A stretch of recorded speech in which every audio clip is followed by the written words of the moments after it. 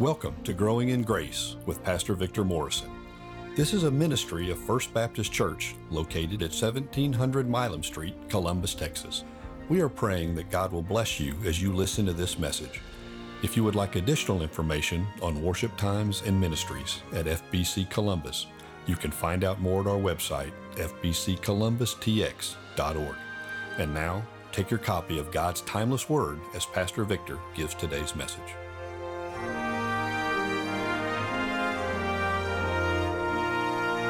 Welcome to Growing in Grace. My name is Pastor Victor Morrison. I'm the pastor at First Baptist Church in Columbus, Texas. So glad you're checking in with us today. I want to talk about temptation. I want to talk about it specifically, temptation in slow motion. You know, 1 Corinthians 10 verse 13 is the only verse we're going to look at. And we're going to put that verse in slow motion. Do you like football? I enjoy watching college football. And one thing I've noticed is that since they've come out with instant replay, then constantly you've got throughout the game, the course of a game, you have the refs are constantly checking to the play is under review and all these kind of things. And even in the NFL, they have review of plays. And what I thought was interesting, I ran across this statistic that last year in 2022, 164 plays that were reviewed were reversed. And so I thought that was amazing that sometimes you put something in slow motion, you see things that you didn't notice when it was in real time. You know, life comes at us really fast. I wonder if you've noticed that. A lot of us live life in the fast lane, but I want you to listen real closely to 1 Corinthians 10:13. There may be resources in Christ that you are not aware were there all along. But whenever we're in the moment and temptation is coming at us, we're reacting and going through a lot of different maneuvers there. But, if we could just see how the Lord is there all along, I think it would make a big difference. So let me read this verse, and then we'll talk about it together. It says in 1 Corinthians chapter 10 and verse 13, "No temptation has overtaken you that is not common to man. God is faithful, and he will not let you be tempted beyond your ability. But with the temptation, he will also provide the way of escape, that you may be able to endure it." When I read through that verse, I was just kind of chewing on it in my own devotional time. As a matter of fact, I've never shared these words with anyone. This is a brand new devotion, brand new Bible study that I put together just this week. And so I want to share with you 5 observations that stood out to me from this passage, because I just took the one verse and I just kept reading it over and over, and I kept slowing it down, going into a lower gear. And it's amazing what stood out to me. So let me share those things with you. All of these are going to be about temptation. The first one is temptation is a common experience. He says quite clearly, no temptation has overtaken you that is not common to man. In other words, temptation is nothing new. But what I also find interesting, if you think about it in terms of those who've gone before us, those who are all around us, we're also, not only is temptation nothing new, also it tells me that I'm not alone. You see, sometimes I think Satan, he really wants us to feel isolated. He wants us to feel whenever we're being tempted, nobody else is going through this. You're all alone. No one has ever faced what you're facing. And yet we see in Scripture lots of cases where men and women face temptation. For example, you know, in Hebrews chapter 2, it says in verse 18, "For because he himself," speaking about Jesus, "because he himself has suffered when tempted, he's able to help those who are being tempted." So if I understand this correctly, it's saying Jesus was actually tempted. But then you go just 2 chapters later in the book of Hebrews, into Hebrews chapter 4, and you look at verse, let's say 15, it says, "For we do not have a high priest who is unable to sympathize with our weaknesses, but one who in every respect has been tempted as we are, yet without sin." So yes, Jesus was tempted, but Jesus never did give in to the temptation. He was never overcome by the temptation.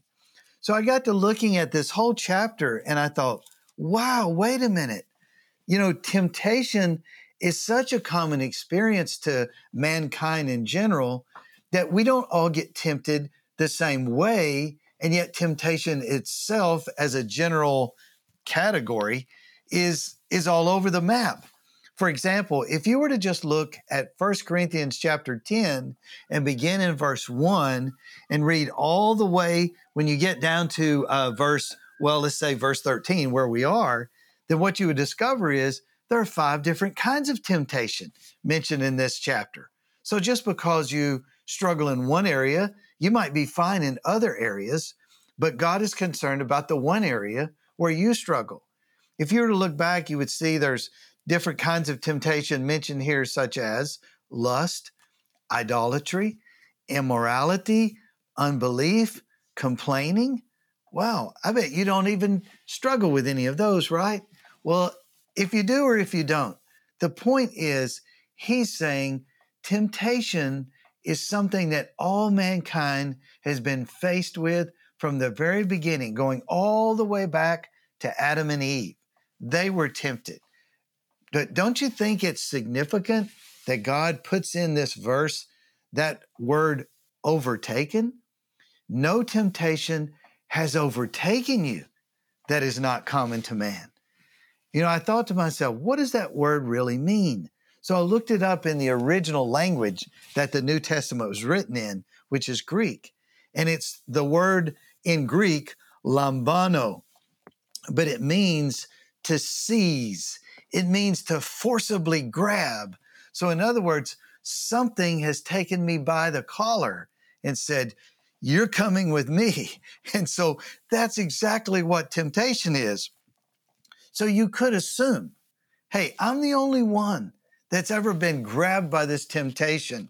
Whatever it is, selfishness, pride, whatever it is, worry that's bothering you, just know, no, there's actually lots of other people that have dealt with temptation through the ages. And that, I think, is the advantage of reading through Scripture, because the Bible is going to show us the good and the bad and the ugly of all those who have gone through temptation. But that's not all that this verse tells us about. Maybe you'd say, I already knew that, but did you know this? No temptation has overtaken you that is not common to man. God is faithful. Do you hear that? God is faithful. God is faithful even when I'm tempted. God is faithful even when I yield to temptation.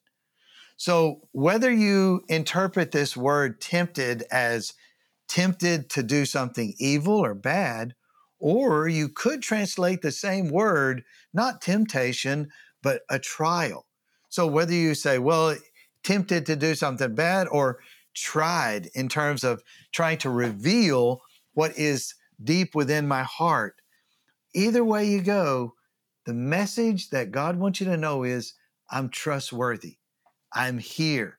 I think that he's faithful to his character. God is loving before the temptation. God will be loving during the temptation. God will be loving after the temptation. God is holy before, during, and after. God is forgiving before, during, and after. See what I'm saying? Is that whatever temptation comes knocking on our door, the character of God is always in place. And so look to him during that moment. I think God is always faithful to his plans. God is faithful to his promises. But I guess what I think of most when I see inserted right here after all of us get tempted from time to time, here's what I see. God is faithful in terms of his presence. Do you know that God goes with you into that temptation? There's an interesting verse that Luke records in the scripture that happened whenever one of his disciples named Peter was tempted. You remember that Peter was tempted to deny Jesus, and he actually fell to that temptation. 3 times he denied Jesus. And Jesus had already told him it was going to happen. And he kind of couldn't accept it. He was like, no, even if others do, I'll die with you. And all these kind of, things he demanded. But, Jesus said, no, Simon, Simon, behold, Satan demanded to have you that he might sift you like wheat. So Jesus saw it coming. But what I want you to notice is later on in Luke chapter 22, after Peter denies Jesus the 3rd time, here's what it says. And immediately while he was still speaking, the rooster crowed. Because Jesus said a rooster's going to crow, when you deny me 3 times. But then listen to verse 61. And the Lord turned and looked at Peter. And Peter remembered the saying of the Lord, how he had said to him, before the rooster crows today, you'll deny me 3 times. And Peter went out and wept bitterly. What do you think the look on Jesus' face was when he looked at Peter, the man that he trusted the most, the man he was counting on the most, and how Peter had just denied him 3 times? We say 3 strikes and you're out, buddy. Is that the way? Was Jesus looking at him now that he had denied him 3 times with this strike 3, you're out of my core of disciples here? No, I don't think so. I think that when Jesus looked at Peter, the way it says in Luke 22:61, I think it was a compassionate look. I think it was a look of saying, Peter, let me help you. Let me strengthen you. Peter, I'm doing this for you. I'm sacrificing my life for you. And so we may feel, secondly, that temptation is an isolated encounter. But this is my second point, is that temptation is not an isolated encounter. God is faithful. He is with you. The same way he was with Peter, Jesus is on trial. Jesus is being mistreated. He's being abused, and all these things are being falsely accused and all that. And what gets his attention when he hears the rooster crow? He looks across that courtyard and he sees Peter after he had just denied him 3 times. And I think they make eye contact. And I think there was something very compassionate in Jesus' eyes. And it just melted Peter. And he went out there and he wept and he wept and he wept, to the point that Luke, a physician, says that Peter went out and he wept bitterly. Have you ever been there? And you know you've disobeyed the Lord in a temptation and you just weep uncontrollably, saying, Lord, what was I thinking? Please forgive me. Wow, he's still there. That's my point. Temptation, yes, it is a common experience. But temptation, no, it is not an isolated encounter. But let me move to a third thing. Do you know that temptation is a regulated event? The verse goes on to say in 1 Corinthians 10:13 that God will not let you be tempted beyond your ability. God will not let you be tempted beyond your ability. Sometimes I think we just feel like there's no way that I could resist this temptation or whatever. But there is a way. There really is a way. You see, the Lord uses our weaknesses to display his strength. And so whatever area it is that you feel tempted in, let's say, for example, it's stealing or it's lying.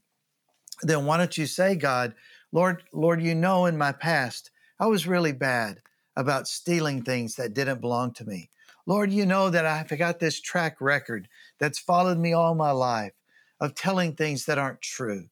Lord, would you be my strength in that area of weakness? I believe the Lord will.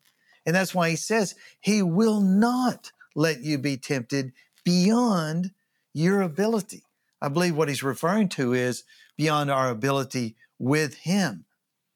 You know, if you were to go back into the Old Testament, there's a book in there called Job, the book of Job.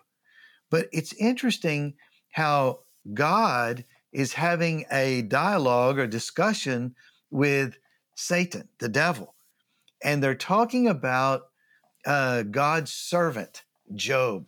And God is so excited about Job. There's nobody like him who serves me. But Satan wants to try to bring accusations against Job that aren't true. But he says, yeah, but he doesn't serve you for nothing. Look at all the things you do for him. You know, if you were to take this away, take that away, I guarantee you, he'd deny you. And so the Lord said, you can attack Job, but you may not attack him personally. And so it's interesting how God even limited how far that the devil could go in his attacks, in his temptations, and so forth against his servant Job. Wow, I think that's amazing. But what's also amazing is when you go back to that verse that I was reading earlier from Luke 22, I read verse 31. Let me read it again and it'll remind you. Simon, Simon, behold, Satan demanded to have you that he might sift you like wheat. But listen to verse 32. But I have prayed for you that your faith may not fail. And when you have turned again, strengthen your brothers. Wow. Isn't that incredible? It's like the Lord knows. You see, God sees the whole picture. He's sovereign. We don't have to worry about that. And so God is able to control everything that's out there. And so he can put a shield around us. Like he said, you know, around Job's life, he had a hedge. There was a hedge of protection. And so God can protect us. Have you ever wondered why Jesus taught his disciples to pray in the Lord's Prayer and to say, lead us not into temptation? I mean, is God ever going to lead anyone into temptation? No, he's never going to lead us into temptation in terms of wanting to tempt us. But he will lead us around temptation, through temptation, over it, under it, whatever's got to happen. But if we just talk to him about it and say, Lord, today, I don't want to fall to temptation. Would you lead me so that I do not yield to temptation? Would you be my strength today? Because I realize that you regulate life. You regulate even temptations so that those really bad ones that I couldn't resist all by myself, that those kind, you don't even allow them to come near me. I think that's definitely an honorable prayer to pray and ask the Lord, especially at the beginning of your day. But there's more in this passage. I mean, this verse is so loaded. Listen to this fourth observation. Yes, temptation is a common experience. No, temptation is not an isolated encounter. God's faithful. He's right there with you. But also, temptation is a regulated event. So if it comes into your life, just know God says, hey, I can get you through this. It says not beyond your ability with my help. But then he goes on to say something else. With the temptation, he will also provide the way of escape. He will also provide the way of escape. Did you notice the definite article? It's like there's a specific, definite way that you can get out of that. Do you remember whenever God led Moses and the children of Israel out of Egypt? I mean, they were slaves. They were in bondage. And the Lord, just a miraculous way, he broke the back of the Egyptians and they said, get out of here. You can go free. So they go into the wilderness, and it's not long until Pharaoh says, what am I doing? I'm going to go back and bring them right back here. So he goes chasing after them with his army. And it looks like a hopeless situation because when he got behind them with his army, here's all of these slaves with nothing but a staff and, you know, those kind of things. They're trying to get away from, you know, bondage and so forth. So they didn't have a lot of weapons and everything. But there they are they're trapped between the Red Sea in front of them and Pharaoh's army behind them. And so now it's like, oh no, shall we panic? Well, that would have been one temptation I would have had, a temptation to be afraid, a temptation to worry. But you know what? There was a door of escape. They couldn't see it. But whenever Moses called out to the Lord, he spread his arms apart up there, and the power of God came down and parted the Red Sea, something only God could have done. And isn't that what he's saying anyway? With the temptation, he will also provide the way of escape. He will provide it. That's incredible. You know, that word exit can mean like distance. It can mean avoidance. You know, verse 14, look at the very next verse that's found right here in 1 Corinthians 13. What does verse 14 say? Therefore, my beloved, flee from idolatry. You know, sometimes that is God's way of escape. Just get out of there. Do you remember how in the Old Testament, in the book of Genesis, there was a godly man named Joseph, and he was falsely accused of something that he didn't do. There was a man named Potiphar who was an Egyptian, and his wife really wanted to go to bed with Joseph, but she was married, and Joseph found it very evil to think in terms of doing something like that. So he didn't want to do it. And so I thought, well, what was the way that Joseph got out of there? What was the door of escape? He just ran. Just get out of there. Put distance between you and the temptation. Put avoidance in there somewhere. You know, as a matter of fact, that's quite biblical.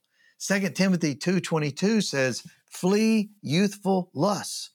And 1 Thessalonians 5:22 says, flee any appearance of evil.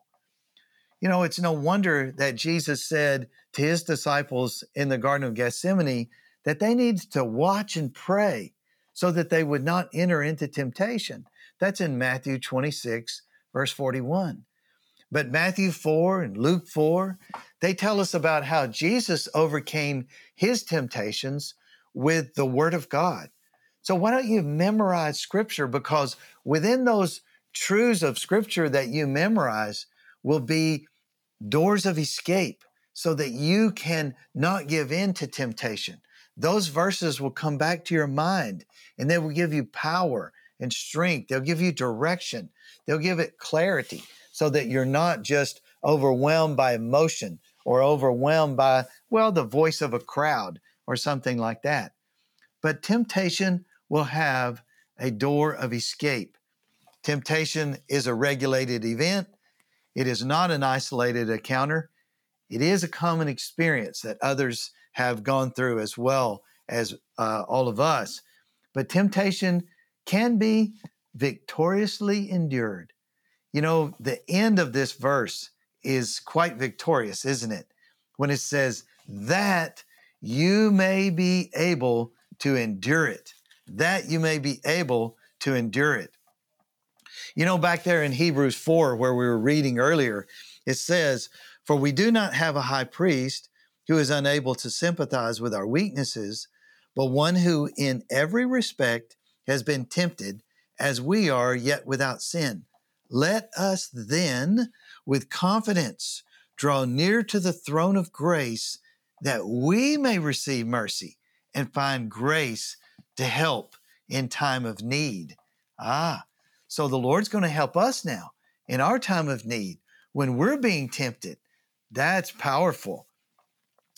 You know, how did Old Testament Joseph endure those ongoing overtures from Potiphar's wife? If you read in Genesis 39:10, it says day after day, it was like constant. And yet at the same time, with her constant seduction was unwavering allegiance in terms of Joseph. How is that? You know why that was? Because he viewed it as an offense against a holy God. That gave him strength to endure the temptation as he would spend time knowing who God was. You know, to endure means to bear by being under. It's sort of like whenever I go to the gym, sometimes I get on the bench press. And so there's weights and it's heavy to push it, but it's building strength whenever I can push it each time that I lift that weight off of my chest. Well, it's similar to Hebrews 12:2. It says that Jesus focused on the joy, and that gave him perseverance and fortitude whenever he faced the cross. Because I'm sure it was tempting for him. I mean, there he was laying down his life for us, but he didn't have to. I mean, he didn't really have to do it. He could have chosen not to obey the Father, but of course, his own character caused him to stay true to the Father right to the very end. But I just thought Jesus is such a great example of how we can endure temptation. We don't have to give in to temptation if we'll just keep our eyes on the joy that is before us. Keep your eyes on the character of God. Keep your eyes on the promises of Scripture. Keep your eyes on the character of God and who He is, knowing He's got a plan and so forth. He's made so many promises, knowing that He's right there with you in the midst of that temptation. Well, friend, I don't know what you're going to be tempted with today or as you go through the rest of your week, but I do know this, that I would like to close our time out with a prayer for victory, a prayer that you would not give in to temptation, but you would overcome it through Christ. Because, Romans 8 says we're more than conquerors through Him who loved us. And so let's pray together to close out our time. Lord, thank you so much for our friends that come to Growing in Grace. I'm always enjoying this time that we share together around your word. So, Lord, I pray that you would give them strength. Lord, help them keep their eyes on who you are, your promises and your plans, to be full of your word, to be full of your Holy Spirit. I pray, dear Lord, that they would realize that right there in the midst of their temptation, not only are you there, but you're pointing to something, and that something is the way of escape. Because, Lord, you're not going to allow any of my friends, you're not going to allow me, you're not going to allow any of us to be tempted beyond what we're able. That's what this verse says. And we've seen in Scripture a lot of others who have not given in to temptation, but who have been faithful no matter what. I think of Daniel, who was thrown into a lion's den because he would not bow down. Not Daniel, but his friends, the three that were thrown into the fiery furnace. I thank you, Lord, for how you protected them in there, and how Joseph, he did not give in to temptation, but he ran from temptation. And so help us, O Lord, to please you and to honor you, and to know that temptation is a part of the human experience while we're here on this earth, but we do not have to be defeated by it. So thank you for victory that we have in Jesus. In Jesus' name we pray. Amen. Well, thank you so much, friend. I pray that you'll have a blessed day today. There's victory in Jesus. This is a ministry of First Baptist Church located at 1700 Milam Street, Columbus, Texas.